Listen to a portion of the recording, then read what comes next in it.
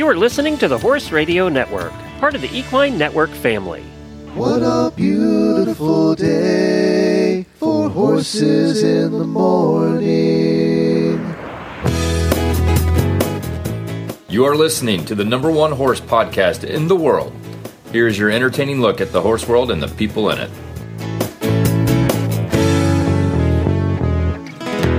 Happy Wednesday, everybody, and I am Glenn the Geek in Ocala, Florida. And I'm Jamie Jennings in Norman, Oklahoma. You're listening to Horses in the Morning on the Horse Radio Network for September 13th, episode 3263, brought to you today by Kemin Equine. Good morning, horse people. Ah, Wednesday, the day we cover Glenn's favorite topic, horse health. And Jamie makes you feel better about yourself with the latest weird news from around the world. Happy Wednesday. Well, thank you for being here, everybody. In today's horse health report, we meet husband and wife farrier duo Scott and Sydney Wilkinson. They're going to join us today, and they're going to give some tips on getting your horse's feet ready for winter if you live in a cold place. And with us, we just do the same thing that we've been doing. Part 2 of the Fry Equine Insurance series focuses on liability insurance for your horses and farm. And I got to tell you, I was an insurance agent for a long time, but I am learning stuff doing this series with her. And I think you're going to learn a lot about liability insurance. I know. You started, before the show started, you're like, let me talk to you about your insurance. I was going, I wonder if Jamie has any of this. And we have plenty of weird news, right? Weird news? Oh, yeah. Yes, we do. Almost a record turnout this week. I know. I sent you several. Yeah. I couldn't sleep one night. You know what happens when you can't sleep? You either buy stuff or you find weird news. One of the two. So I wanted to thank... and in the post show, we're going to talk about a bizarre weird story of Olympian Eric Lamaze. I remember when you came on, you were like, Eric Lamaze has brain cancer. Yeah. Well, we'll see about that. He might. I'm not sure. So we're going to... It's just... When I read that Chronicle story, which was well written and well researched, by the way, we're going to talk about it in the post show. It was just bizarre. So anyway, I wanted to thank everybody yesterday. There must have been 50, 60 of our listeners that did post yesterday supporting Tell a Friend September, where they were telling all their friends on Facebook about our show. And the comments, I don't know if you read some of them, but the comments were lovely, and we love you guys, and thank you so much for listening and being, such big fans for years. There are people saying on there they've been listening for 10 years and 12 years, and that's just Hey, Glenn, you want to feel flattering. Yes? My kid's 10. I didn't have a kid when we started this show. There you go. I was barely married. There you go. So thank you to everybody. You guys are great. And hopefully we pick up some new listeners. If you're new, if you're listening for the first time because of one of your friends posting, welcome. This show's an acquired taste. Give us a week. We always say give us a week. That seems to be about what it takes because we've been doing this show for 3,200 episodes.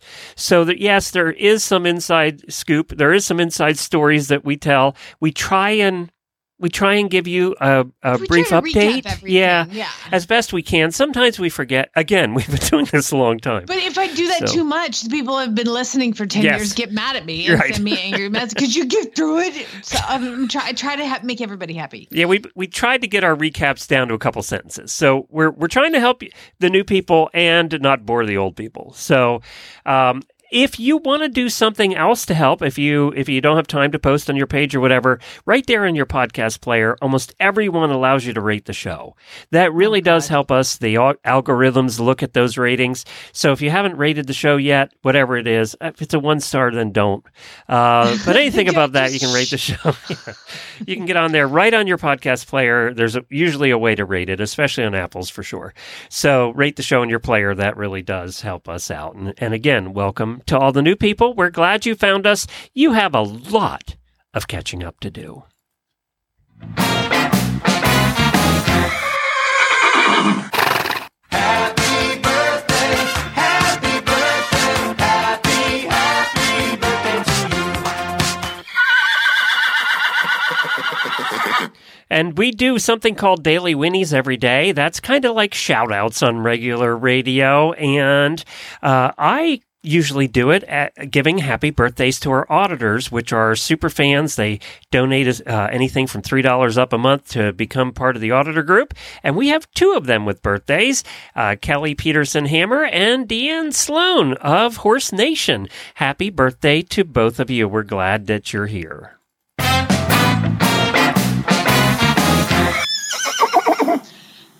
Now, if you're new to the show, let me just tell you that I am a magnet for disaster. Okay, there you go. You're a magnet for a lot of things. So, Dave, let's see, Monday afternoon, it's Wednesday now. Monday afternoon, evening, I was in my barn and I heard somebody screaming bloody murder, like, Gah! Gah! And screaming. And I ran outside and Chad, my husband, was sitting in the front yard working on his whatever the heck he finds time to work on stuff. And he's working on something. He goes like, hey, your dogs are in the road. And I was like, what? And he was like, Murphy's in the road. And I was like, they're in the backyard. I just left him there. Well, they're in the road and it's I can see Murphy and Murphy is our little black basset hound puppy who's probably about 8 months old. So I like how he said your dogs are in the yard or in the road. I'm not going to get them. You have to go get them. Because his dog would never do something like that because she's perfect, Danny. So he's like, I was like, they're in the yard. He's like, well, I see Murphy and some other big white dog trotting down the road. And I was like, what? And so I go sprinting. I jump the fence. I climb the fence to get out of my arena. And I run across the road. And I'm like, that's not my dog. Those aren't my pets at all. It is a black basset hound puppy, a white mixed dog, and not one, but 2 goats trotting down the local road. gang.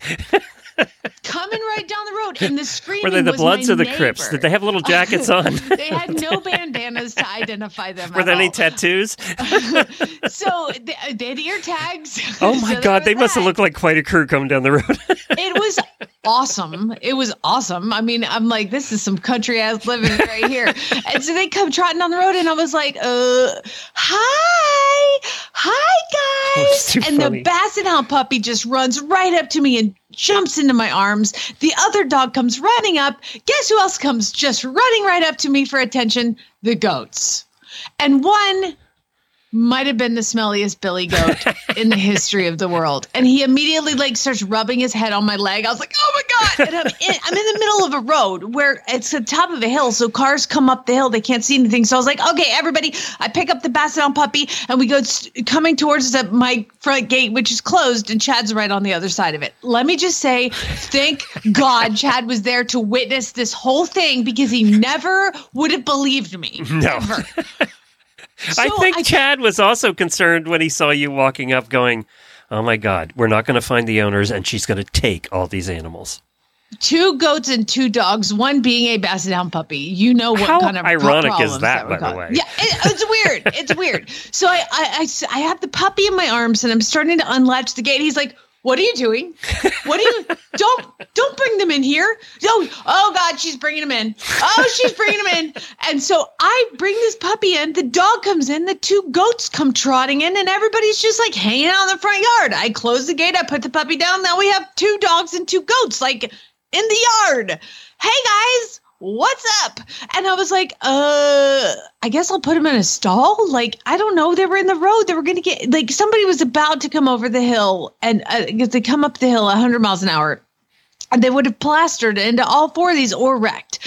So I'm like, come on. Hey, everybody. Do you want to come into the barn? I've got grain. And literally everybody follows me to the barn. I open the stall. The goats go right in the stall. The dogs were not as excited to get in the stall, but they went in and I was like, okay, everybody chill. I threw some hay in the corner. The goats were like, meh, meh, and they ran over and they're eating the hay. I put dog food in there. The dogs were wolfing it down. I put water in there. It was like this weird, peaceful moment of 2 dogs and 2 goats that were just coming for a visit. I don't know what happened, but so my renter at with the house that we have on the property also has goats, and she's like, listen, you can't keep the goats in the stall because do you know what happens to your horses when you put goats in the barn?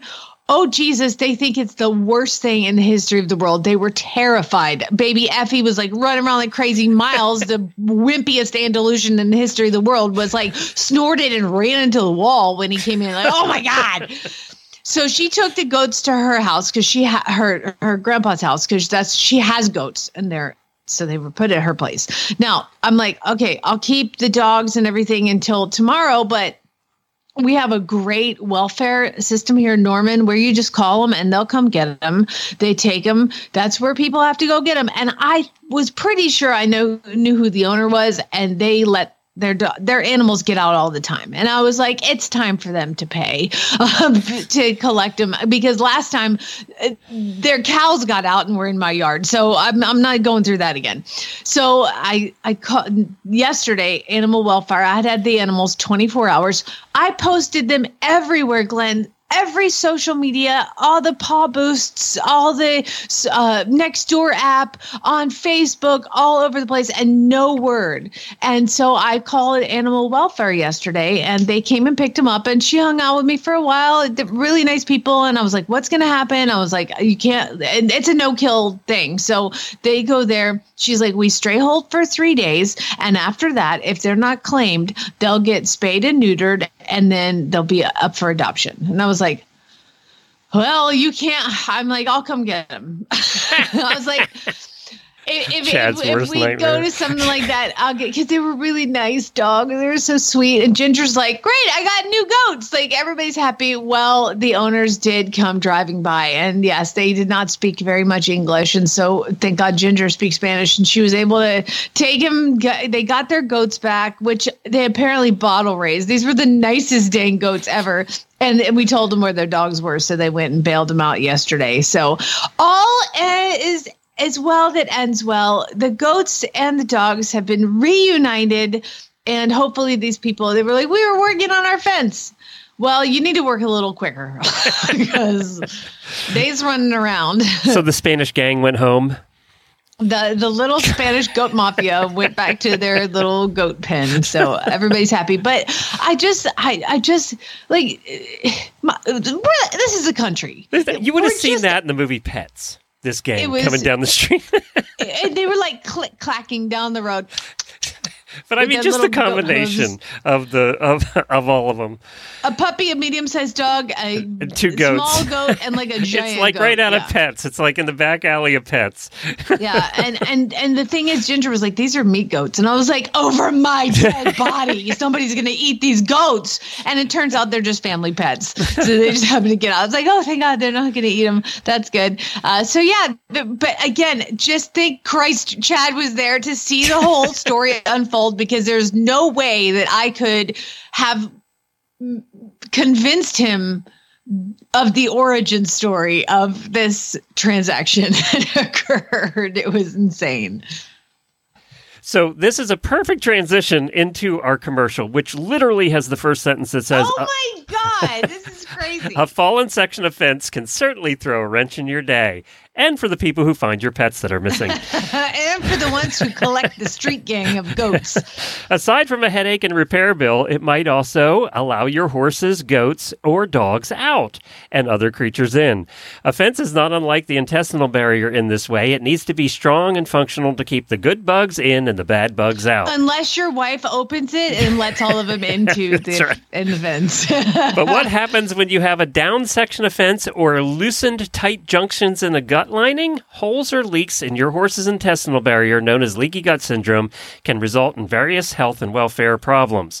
It's not a small problem. Gut issues are the number one cause of premature death in horses, but there's something that you can do about it. Good nutrition and attention to gut health can help promote immunity, performance, healthy weight, nutrient absorption, and positive attitude.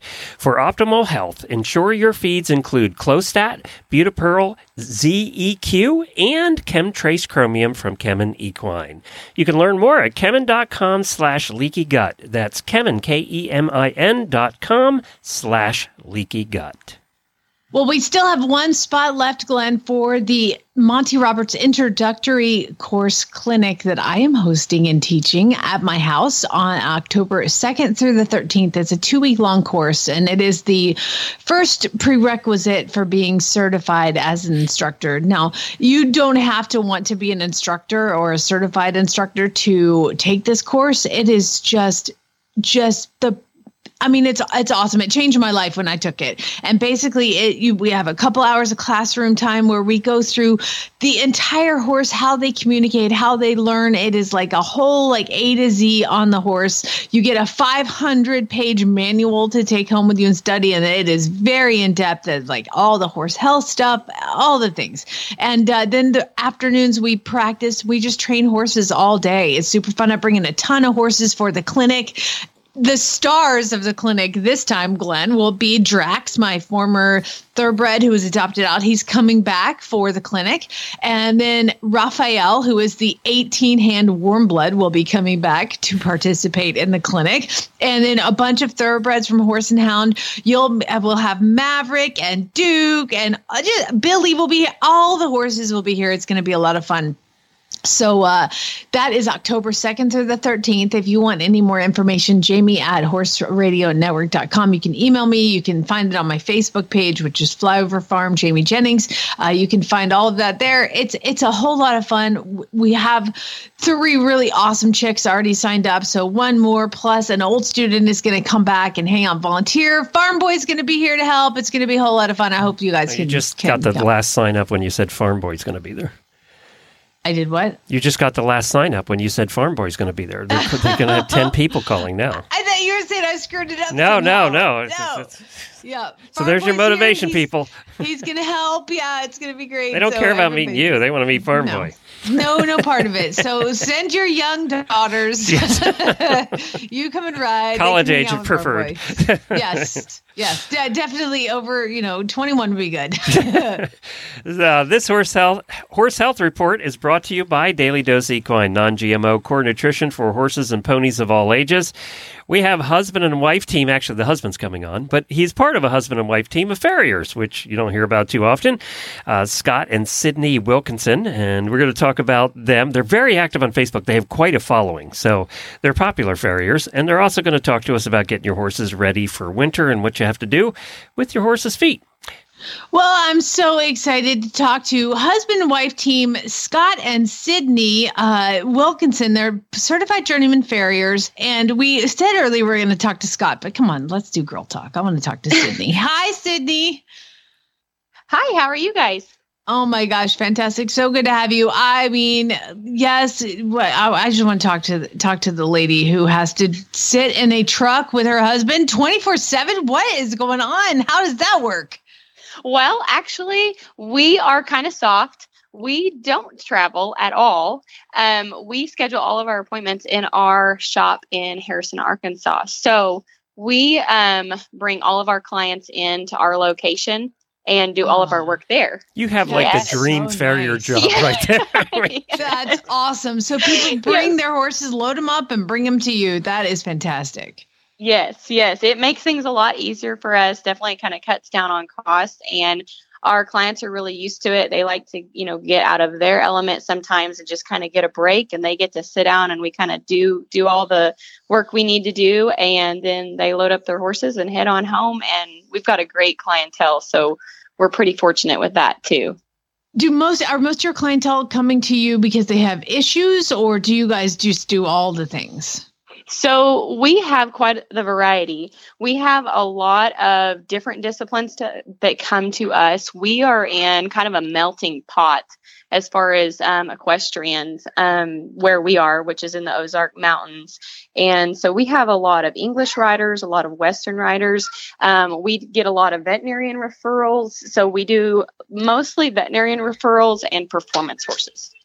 How did you guys meet? He was shoeing my horses. I was hoping that was the answer.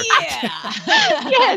Yes, he was shoeing my horses. And of course, then we, obviously had a lot of similarities and common interests. And that's just kind of where it all started from there. And then it just went from that to he's like, hey, you want to go ahead and take over the scheduling She book? You want to go married ahead? the hot farrier is what that comes down to.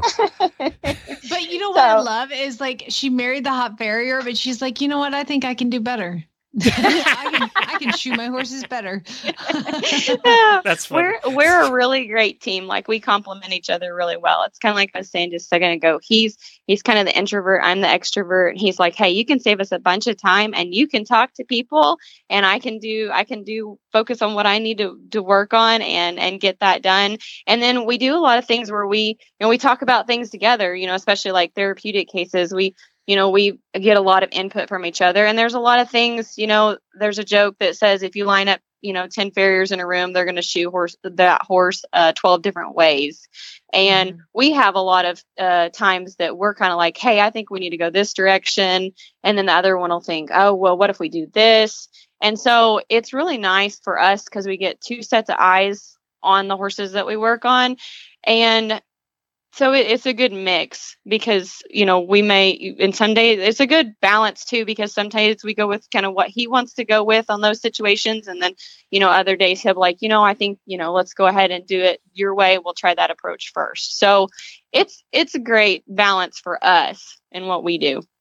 That's awesome. What a cool story. So now to talk about shoeing here, obviously it's starting to get chilly in some parts of the country, most parts of the country. How can people prepare, like as a farrier, when you go somewhere, how can people prepare their horse best for you to do your best? So definitely starting with the foundation, always is going to be nutrition, environment, all of those important things, husbandry, being proactive. When you do have an issue that you think could be a problem or could become a problem before it happens. Most of the conversations we have with our clients is actually based on nutrition. We have a lot of winter grasses in our area. So of course, as the seasons change, we see a lot of, hormone fluctuation, but then we also see, horses that are now, where the grasses are changing and we have those winter grasses that are really sugary and starchy. And we see a lot of laminitic cases. So we talk to our clients a lot about diet. We just try to steer them more towards a better nutrition, don't overfeed, what does healthy look like? And I think that's the biggest thing as far as transitioning or just general hoof care is going to be your diet and your foundation of your horse, because Glenn, you can love sorry. your horse too much. It sounds like, Not me. I don't overfeed my pony. Not at all. Yeah, right. Absolutely. And, and then it's funny because then, we do a lot of taping. We do a lot of weigh tape in our shop. And, really are particular with our laminitic cases because most of them obviously are going to be diet related. And, but we tell people starting off, we say we can put gold shoes, we can put glue on shoes, we can, do barefoot, we can do whatever, is best for this horse. But if you don't start that process at home in the foundation, then you're going to be wasting a lot of time and energy and finances to not get very good results. La la la la la la la. I can't hear you, Sydney. If you didn't know, Glenn has a fat pony. He loves too much. Yes. We have several rehabs that people, we've had like owner where they just kind of say like, I don't know what I'm doing. And they stop, just really honestly, people that stop in the shop, they're like, I have this 500 pony and I don't know what to do with it. Do you know anybody that wants it? I'm like, me. And Scott's like, oh, here we go again. So we have a lot of rehabs. Friends. Yes. But they are fun. And it is neat to see them make a turnaround over, things simple as, diet and, where they're at and taking care of their feet consistently and the changes that can be made. What are some of the warning signs like that? I think this is going to become a problem. What are you looking for before it becomes a problem? So generally what we see that kind of give us the red flag is obviously, those telltale signs? Are we seeing laminitic ridges, on the hoof wall? Are we seeing loss of concavity in the foot? Are we seeing, intermittent tenderness on different terrains? Do we have any bruising or stretching in the white line? Bruising in the sole? Are we getting the adequate amount of sole depth growth between cycles? What is his body condition? What is this horse's body condition score? Where are they at? If we tape them, we had a gentleman come in, he was an older gentleman, and he was very adamant about, he liked his horse thick, stocky, this is a quarter horse, older quarter horse. And he liked a thick, stocky quarter horse. And I'm like, yes, but we are seeing some things, we have some white line disease. We have some, loss of concavity. We see, these are some red flags that we see. And he's like, well, I like a heavier, stocky horse. And I'm like, trying to tell him, I'm like, this horse could lose some weight. And he's like, well, I like him around 1,200 pounds. That's just where I like to keep him. And I said, let's get the tape out. Let's see how much he weighs. 1,350. And so, and we're that happens to me when I get on the scale too. Yes, I know. How does that happen? Every time. Yeah. And do as I say, not as I do, right? So, by the time we ended that conversation, he was more aware, and we pointed out those things as far as, crusty neck. We've got some fatty deposits that are kind of abnormal. So he was aware, and he's like, well, maybe he could lose a little bit of weight. And so he went home and changed it up, actually just put a grazing muzzle on. And the next time we saw the horse, he was just tremendously better. Like, it's overall health, body condition. And, we were making progress on the white line disease. He actually had grown some sole depth, those things that, a chronic laminitic horse is not going to do.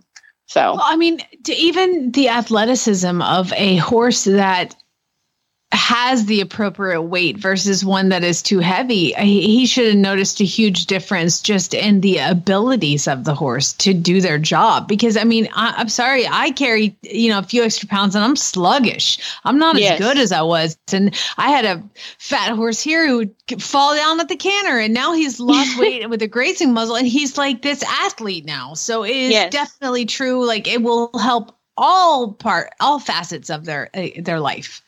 Absolutely. Well, it just things that we hear from people, clients that say, now they're actually running up to me, in the pasture. I'm seeing them get, more energy and not as lethargic as they were, because I do think they get stagnant. I think they just kind of lose that motivation, and they don't feel as good. And, it's Scott, he's the same way. He's like, he feels changes like in his knees and his joints and his legs and all of that. He's like, if I feel like my weight is fluctuating, it's just going to put more stress on those areas when he's working or when he's just, day to day. So I think that's super important for people to remember. They do feel better if they're in a healthier weight. Can I go back a little bit to the glue-on shoes? My wife's thoroughbred has had terrible feet since she got them, and they went the glue-on shoe route years ago, because he couldn't handle the, nails for regular shoes.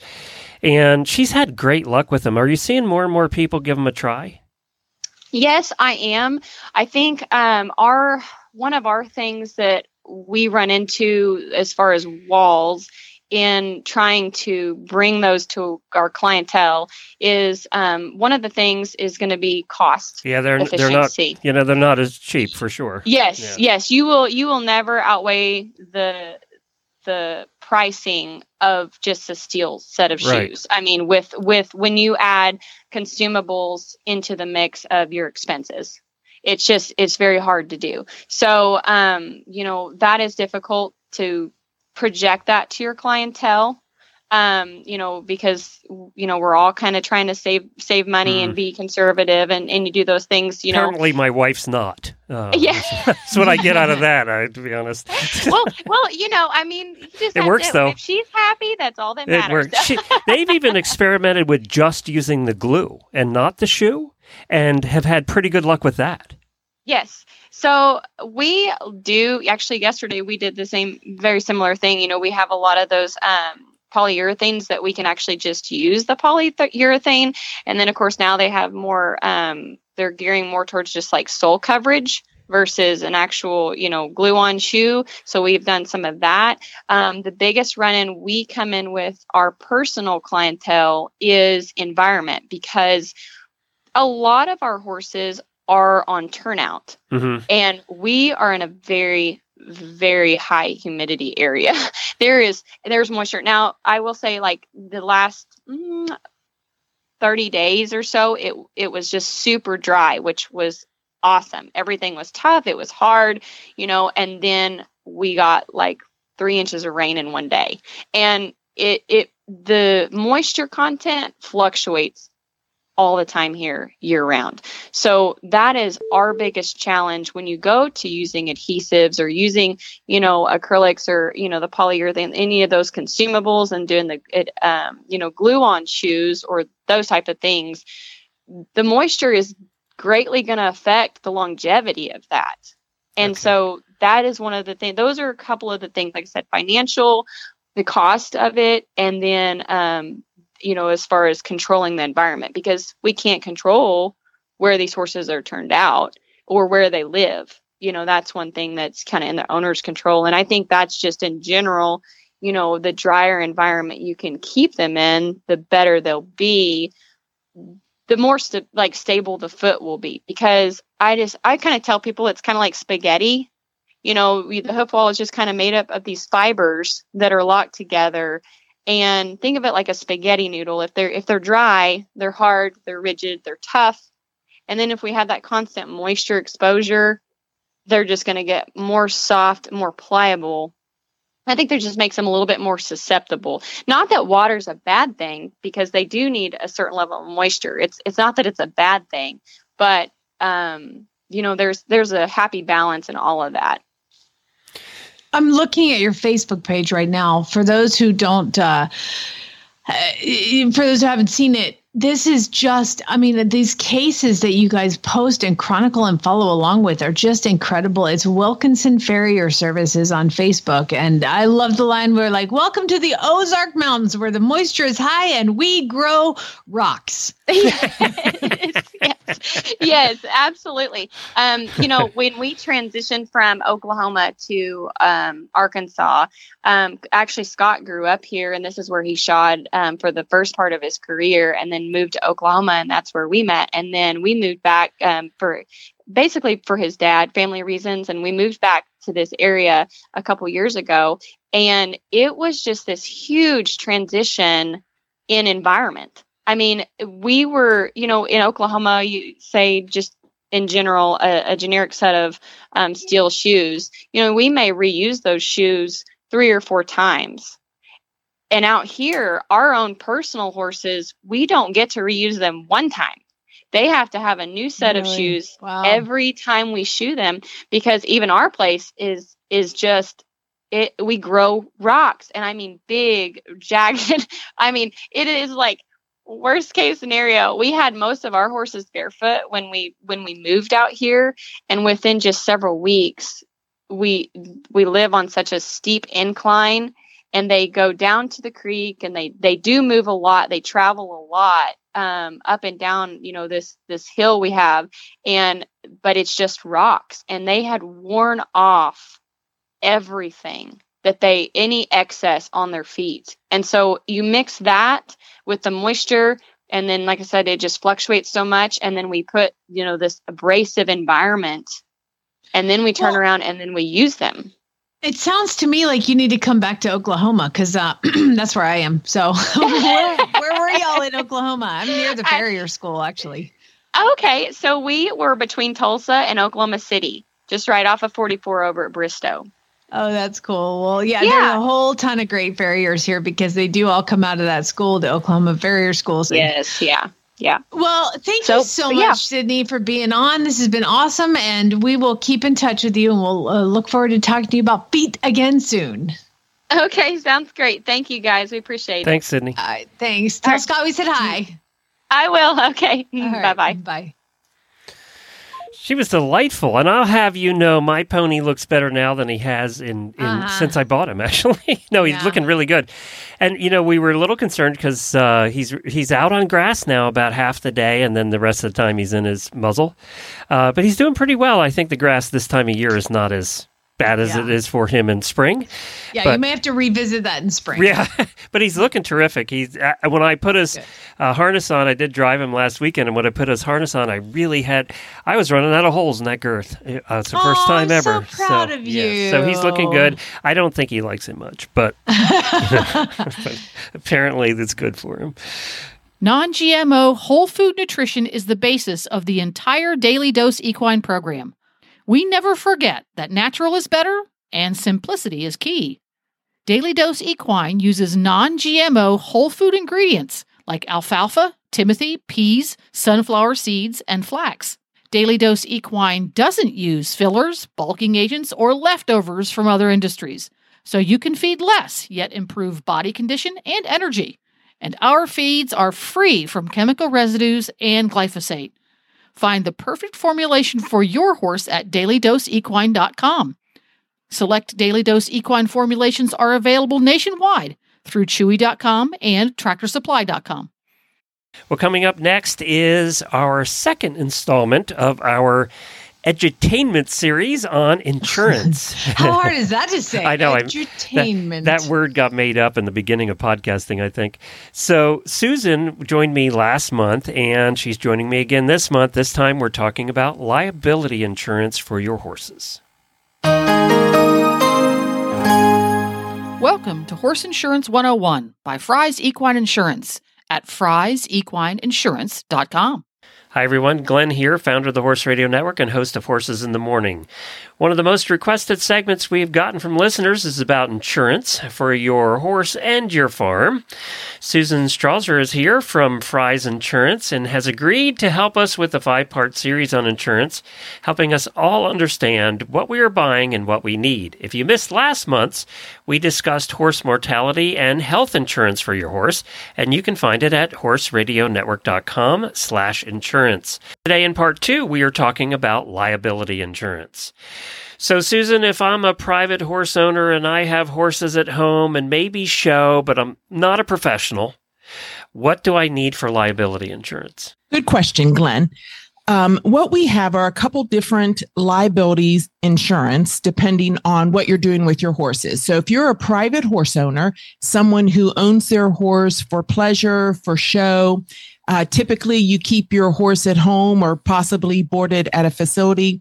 We have what's called a private horse owner's liability policy that typically covers between 2 and 5 horses. And we're going to cover if the horse themselves cause a liability incident to somebody else or somebody else's property. So if my horse gets loose, crashes the fence, goes over and kicks the side in of my neighbor's brand new Tesla, does it cover that?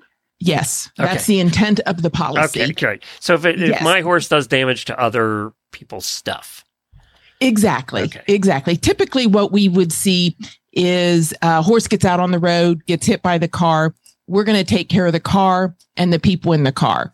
Or perhaps the horse is outside, backs into one of your guests' car. We've had one set on the roof of the car and did quite a bit of damage. Yeah, we had one actually do that too, where they sat on the side of the car and smashed it all in. Yes. So what's different with the homeowner's policy? Does my normal homeowner's policy cover that? Well, that's something you would have to check with a homeowner's agent because all policies across the different companies are written differently. And a regular homeowner's is probably going to cover liability maybe on your own property. But once you leave your property, then it's really how that policy is written. So does the private horse owner's liability policy, it's a PHO for short, does that cover if I take my horse away to a show, my horse gets loose? Every show we've ever been to, there's been a loose horse. And my horse gets loose and then crashes into the car? Yes. Okay. Yes. So we're going to cover your liability, whether it's on your property, right off of your property, or while you're at a show or maybe trail riding. What about boarding facilities? We board our horses. We get that question a lot. What if I board my horse? The barn owner has coverage, and that's probably true. However, the barn owner's policy covers the barn owner and not the boarders in the barn. So your private horse owner's liability would then extend to that boarding facility for your coverage. So I was wondering, a scenario came up over the weekend. So we're driving around where we board. It's a very nice neighborhood, very wealthy neighborhood. If I'm driving my cart around, my horse bolts, and I take out the neighbor's whatever, and will it cover in that instance then? Yes, because your liability policy is going to cover you as you travel. So it follows the horse. Okay. A liability policy is written we typically see 1 to 10 horses. Once you get up over 10 horses, then you switch over to a different type policy. But we name the horses or the number of horses on the policy. And so we're covering each individual horse up to the limits of your policy. Gotcha. Okay. I understand now. So what happens if I'm running an equine business? What happens if I have a boarding stable or, I'm running a training business out of my barn? Then what? Okay, then you need to look at the equine liability policy, which is designed for someone who is running a business. So if you're training horses, you're doing lessons, you're running a boarding program. Now, ideally, you would write that in with a farm policy, which we'll discuss next time.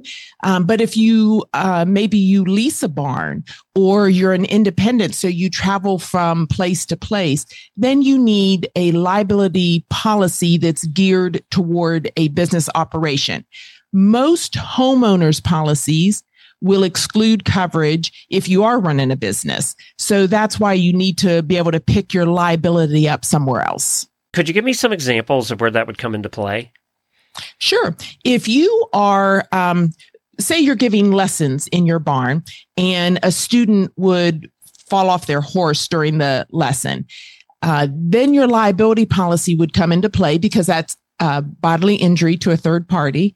And we would first defend you. And then if you are found negligent, then we'll pay up to the limits of your policy. But it could be that maybe you misjudged the student's riding level, and put them on a horse that they couldn't handle. Or it could be that the environment wasn't safe. We had a claim where a lesson was being given in an arena, and outside the arena, somebody pulled a weed whacker cord and started a weed whacker just as the horse was coming around the inside of the arena. That's usually when it happens. Yes. And so in that case, that was an unsafe environment that was provided. So liability did come into play then. When I'm driving around the neighborhoods, that kind of stuff happens almost every time you're going by. They wait until you get right in front of the yard to start the tractor, or whatever. Exactly. Or to, exactly.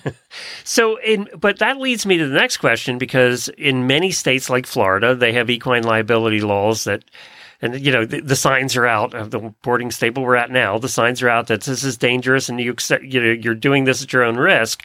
Doesn't that cover us in those states? I know Kentucky had that too. Yes, many states have an equine liability law.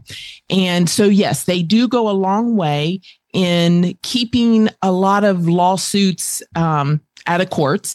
However, the person giving the lesson or the trainer or the property owner could be negligent. And that's where you need insurance. And plus you have to look at not all the rules of these liability laws are followed the way they should be. So for example, you may not have the proper wording in your liability release form, or your state may require that you post a sign. So if you don't follow the rules of that law of your particular state, then you could have an incident. And again, you could be at fault, such as the example of, the weed whacker being started outside the arena. That's not going to be covered under those equine liability laws. I thought about that, and I often wondered if, negligence still comes into play. If you're negligent, you're negligent. And that never stops somebody from suing you anyway, So, oh, exactly. Right. I tell my clients, if it were my child and they were hurt during a lesson, I don't know that what I signed would stop me from filing a lawsuit, especially if I thought the instructor was negligent. So when you look at your liability policy, for what you pay in a year, you're probably only paying for about 1, 2, maybe 3 hours of an attorney's fee. And so it's always good to have that peace of mind that these liability policies will provide you. So listeners will get mad if I don't ask. You brought it up. What's it cost for the liability insurance? Very good. Yes, that is the big question we get. So the private horse owners liability policies typically run about $275 a year. Now that's going to vary depending on the number of horses that you own. And so that can go up from there, but that's going to be your base amount. As far as the equine liability policies, those premiums are based on the activity you do. So for someone who's giving, maybe 2 or 3 lessons a year, you may be, looking at around $500-$600 a year. But the more you do, the higher your risk is. And so the higher the premium is. So you can always call our agency, and we'll be happy to get some information from you and be able to give you some estimated quotes. Very good. And the other thing I wanted to ask you about was horse clubs, events, shows, things like that. Do you do liability insurance for those? Yes, we do. So let's start with horse clubs. As a club, you do have a liability exposure, especially if you're going to different locations to host shows. You may have meetings. So because the club is an entity, it could be sued if it as a club or its members cause a liability incident. So if you're having a meeting and somebody starts a fire on accident within the meeting place, well, then the club needs to have their liability insurance. Now, under a club policies, members are covered when they're acting on behalf of the club. So if you're at a show and you have a club member who is running extension cords for the sound system and somebody falls over that extension cord, then that member was acting as a club member. So we're going to provide coverage for both the club and that member. We won't provide coverage if they're acting on their own behalf. So they've entered a horse into the show and caused a liability incident. Then they would need their private horse owners. Gotcha. And the same applies for horse shows? Exactly. Now, horse shows are covered a little differently because they're covered individually. If you don't have a club policy or you don't need one, then you would have an individual show liability policy or event policy. And so that's going to provide you that same coverage. If you or one of your volunteers causes a liability incident, damages someone's car, or someone gets hurt, then you will be provided your defense under this policy. Very good. And so how do they get a liability quote? What do they do? Well, they need to give us a call in the office and we can get some basic information from them. A lot of times we can give an estimated quote over the phone, but that's just an estimate because everything needs to run past underwriters and they will look at your risk and then give us premiums for you. But give us a call and we'll be able to help you with that. And the phone number is 614-875-3711 or send an email from the website, right? They can just go to the website at fryesequineinsurance.com. Exactly. And it's FRYS equineinsurance.com. Listen to next time as we discuss farm owners' policies.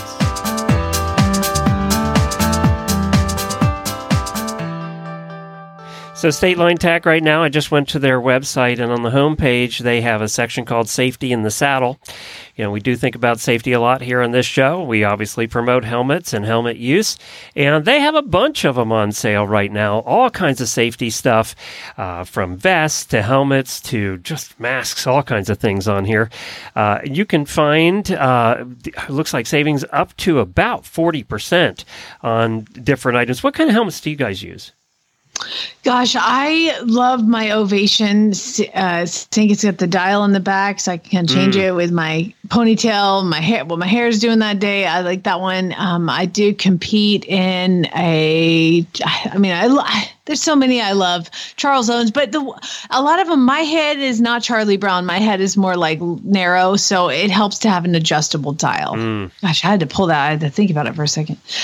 You know, what's funny is I had the Troxel Cheyenne Western helmet, the leather one, for a long time, and I really liked that helmet because it was cool looking. But it wasn't cool in Florida because it just was hotter than the regular helmets.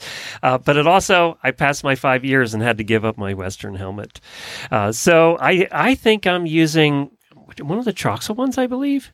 I don't even remember anymore. I just put it on my head every day when I go out to drive. You don't even remember. I don't even remember. You're not a name brand guy. Yeah, I just put it on my head and I go. But you can get all different. I mean, it used to be the only color you could get in the helmets was black, and now there's 1,000 different colors and 1,000 different styles, and you can find them all over at statelinetech.com.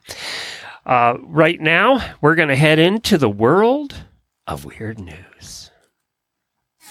Time to learn why some days you're embarrassed to be part of the human race. In Jamie's Weird News. Yes, that's right. Always weird news stories. They seem to just keep coming. And this week is no different, but I would like to thank the people that submit weird news. If you're ever looking around wherever you get your news and you think, dude, that's weird, that's what I want. Email it to me, jamie@horseradionetwork.com. I can't read the gross, weird ones, but I'd love to read them personally. I just can't share them on the air, but you know who you are, all of you who would like to send me weird things. I love them. But also, I would like to thank this week, check this out, Glenn, Juliana, Margaret, Glenn, Delia, Jolynn, Thomas, Katie, and her kids who also listen to the show. And if I knew their names, I would say their names right now. But Katie and her kids, thanks for listening.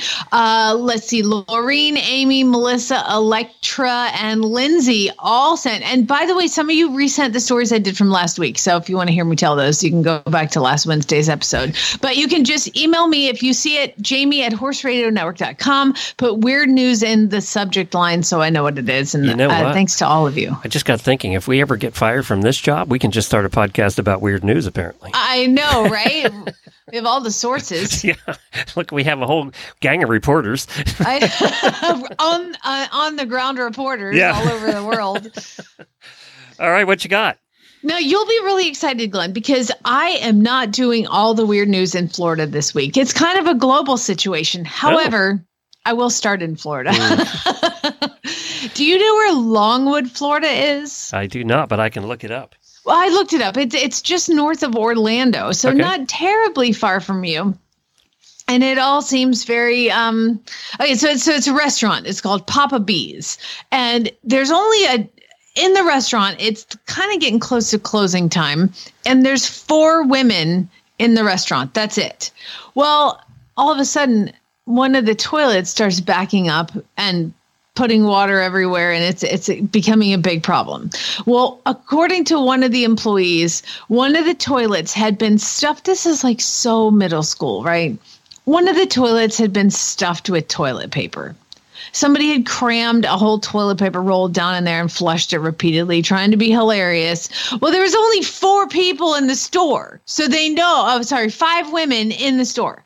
So they go up to, the manager goes up and is like, hey, you guys, we're having to close this restaurant. They'd already paid their tab. And by the way, I'm aware that one of you is responsible for stuffing toilet paper in the toilet. Now, the ages of the women, 18, 19, 24, 20, and 26. The ages of these women who were all in the store. Okay. And the manager goes over and says, you guys got to go. Now, I'm pretty sure that there was drinking involved, because what happened after that, it didn't go well for the manager who asked him to leave.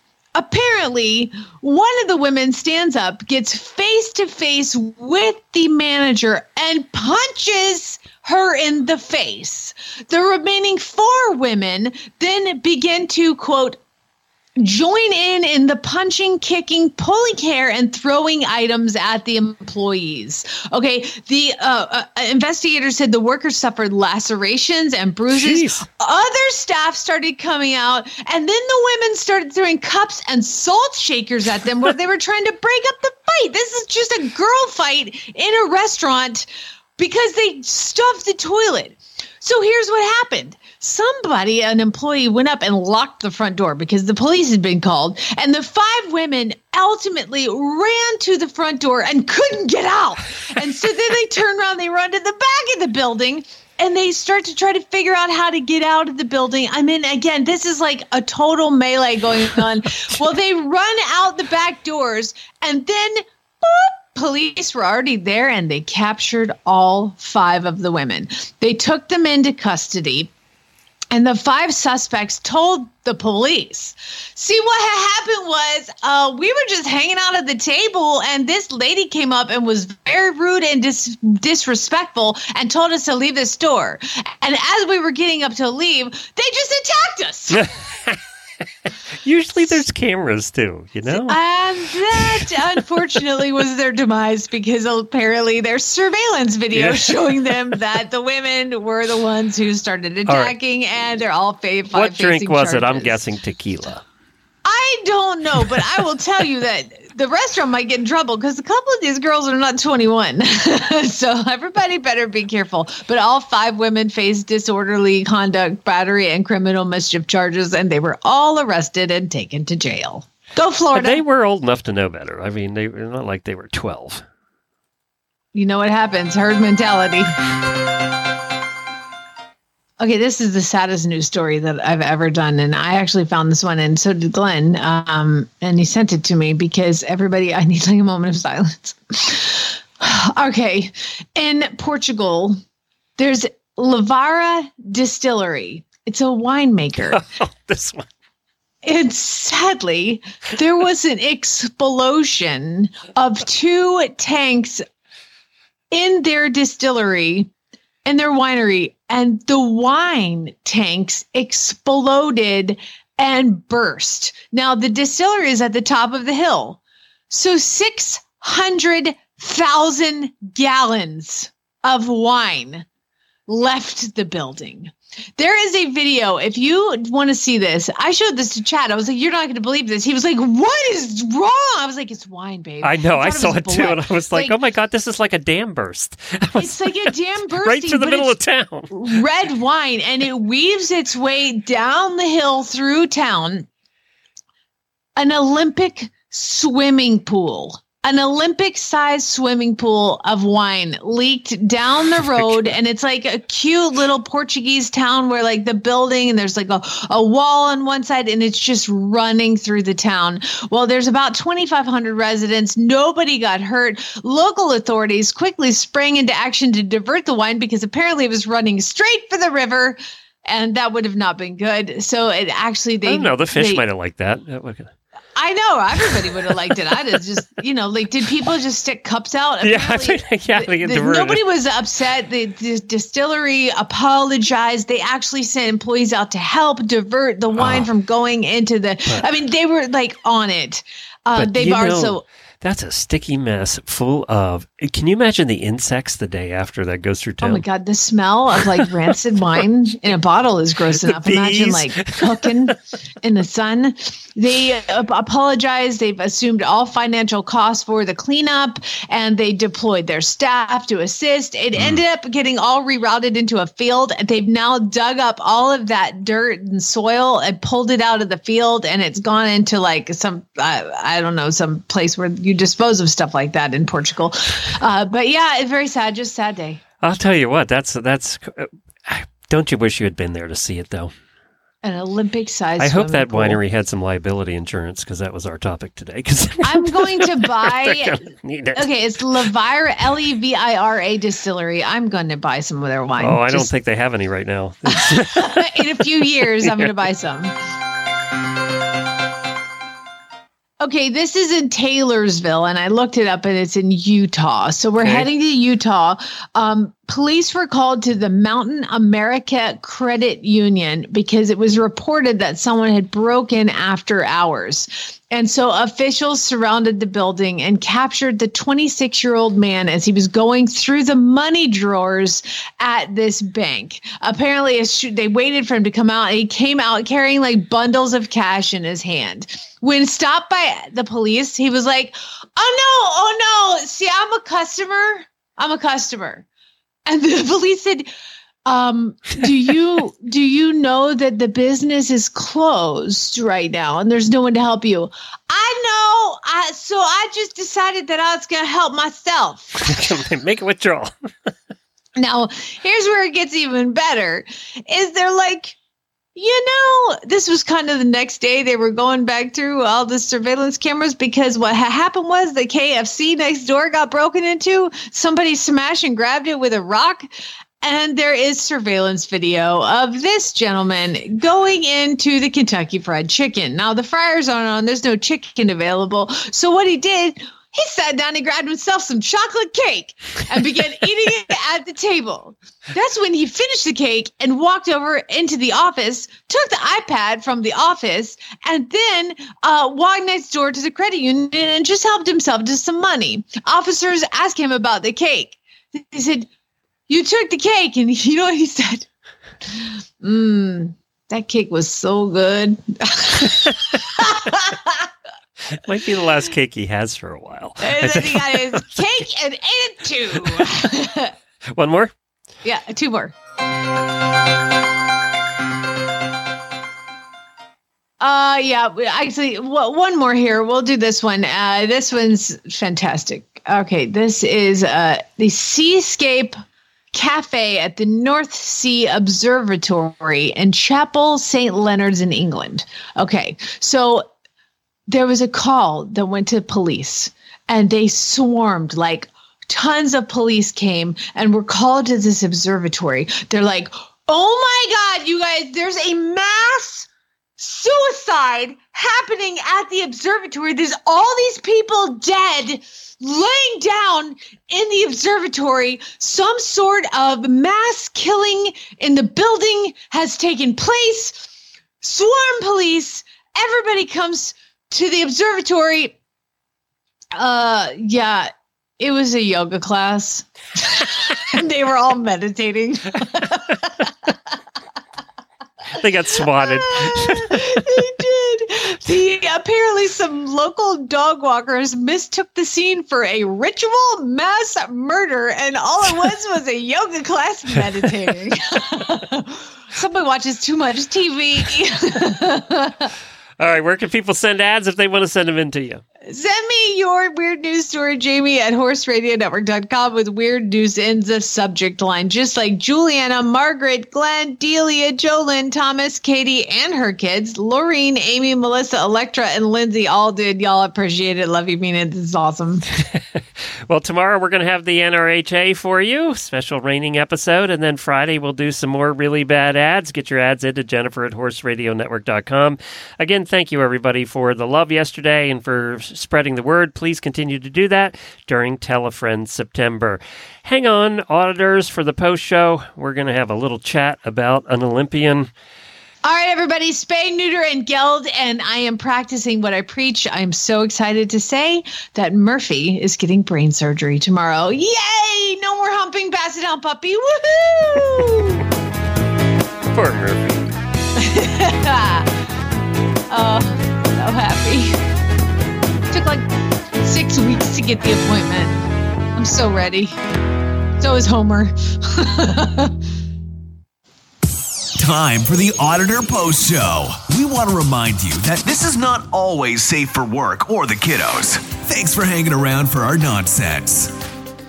So in the horse world, and especially the jumping world, there are some legends. And one of those legends is Eric Lamaze. He's been to like 100 Olympics and, all this stuff. I have, Hickstead was one of his famous horses. I have Hickstead as a Breyer. Well, Eric's, this article that came out in the Chronicle is just something else. If I had Eric's Breyer, I would toss it. Eric's gotten himself in a little hot water, let's say. So years ago, probably, it was back in 2017, it came out that he had brain cancer. Wasn't it brain cancer? I think it was, yeah. Yeah, brain cancer. So, and we reported on that, and everybody was sad. And then there's some more to this story. And now I'm not even sure if he had cancer at all, to be honest. I don't know. Didn't really say in the article whether he did or didn't in the end. Well, I read some other articles that were saying he didn't, and he was like, yes, I do. So back in 2010, Iron Horse Farm, the owners of Iron Horse Farm, sued him over 3 horses they claim he misrepresented in selling them. So they sued him for a lot of money. It was a lot of money. And the case has been going on and on and on. And Eric kept finding ways to get out of going to court.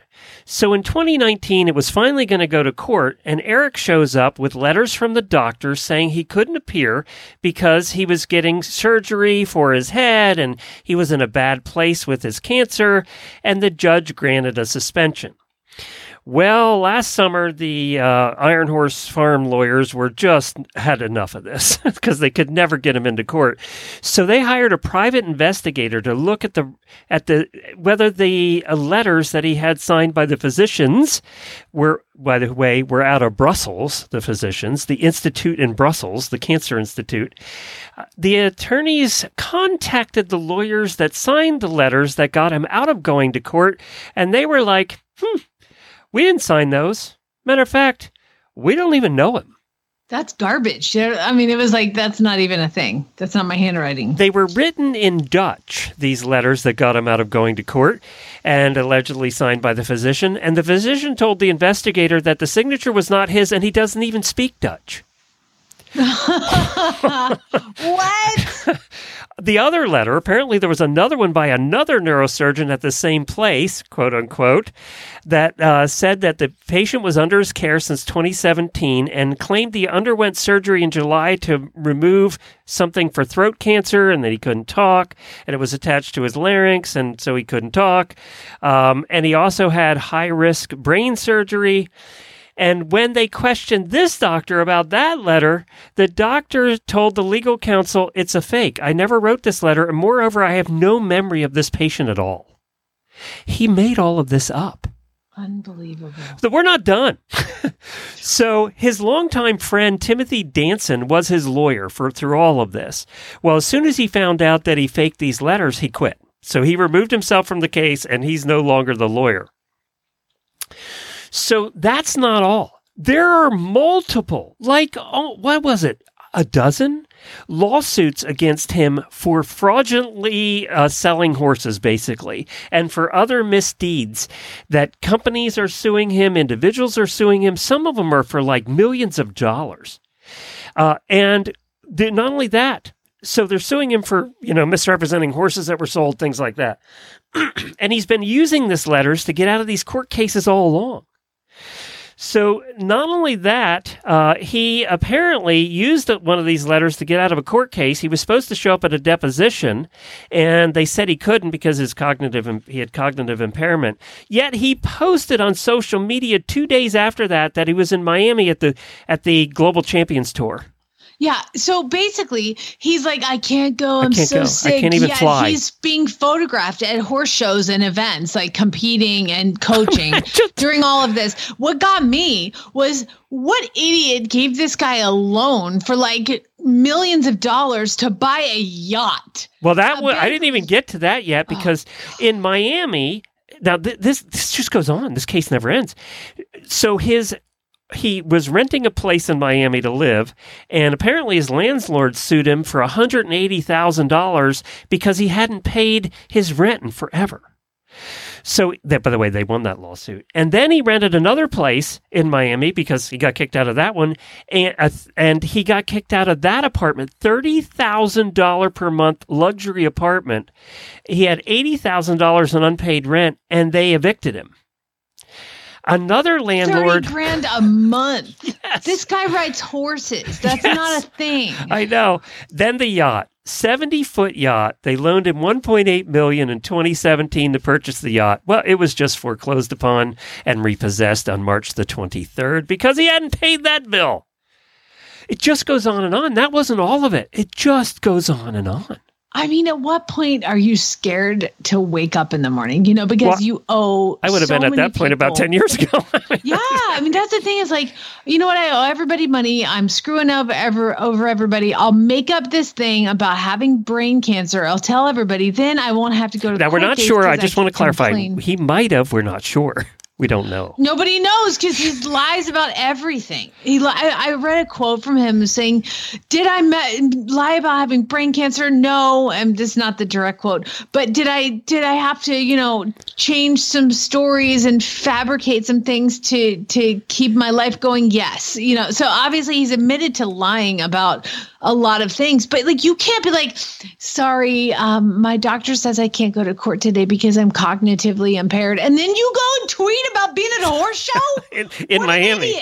What an idiot. So do you think this starts out with just one thing and then it just snowballs? And as you try and, fix it, you keep having to make stuff up, and then you keep having to fix and make stuff up and fix. But it doesn't look like But you and I could not rent a place. We'd have to get 12 references to rent a $1,500 a month apartment. And he reneges on one and then gets another one? Yeah, but he's got doctor's notes, forged doctor. Like, he's forging everything, probably forged all the references. It's insane. This guy just continued to like dig his hole deeper. It didn't just walk away. No, he was like, let me just rent a $30,000. Oh, wait, you know what? Let me just get a yacht. Like, who do you think you are? You're not Paris Hilton. You don't have Hilton money. Come on, baby. You got to get your stuff together.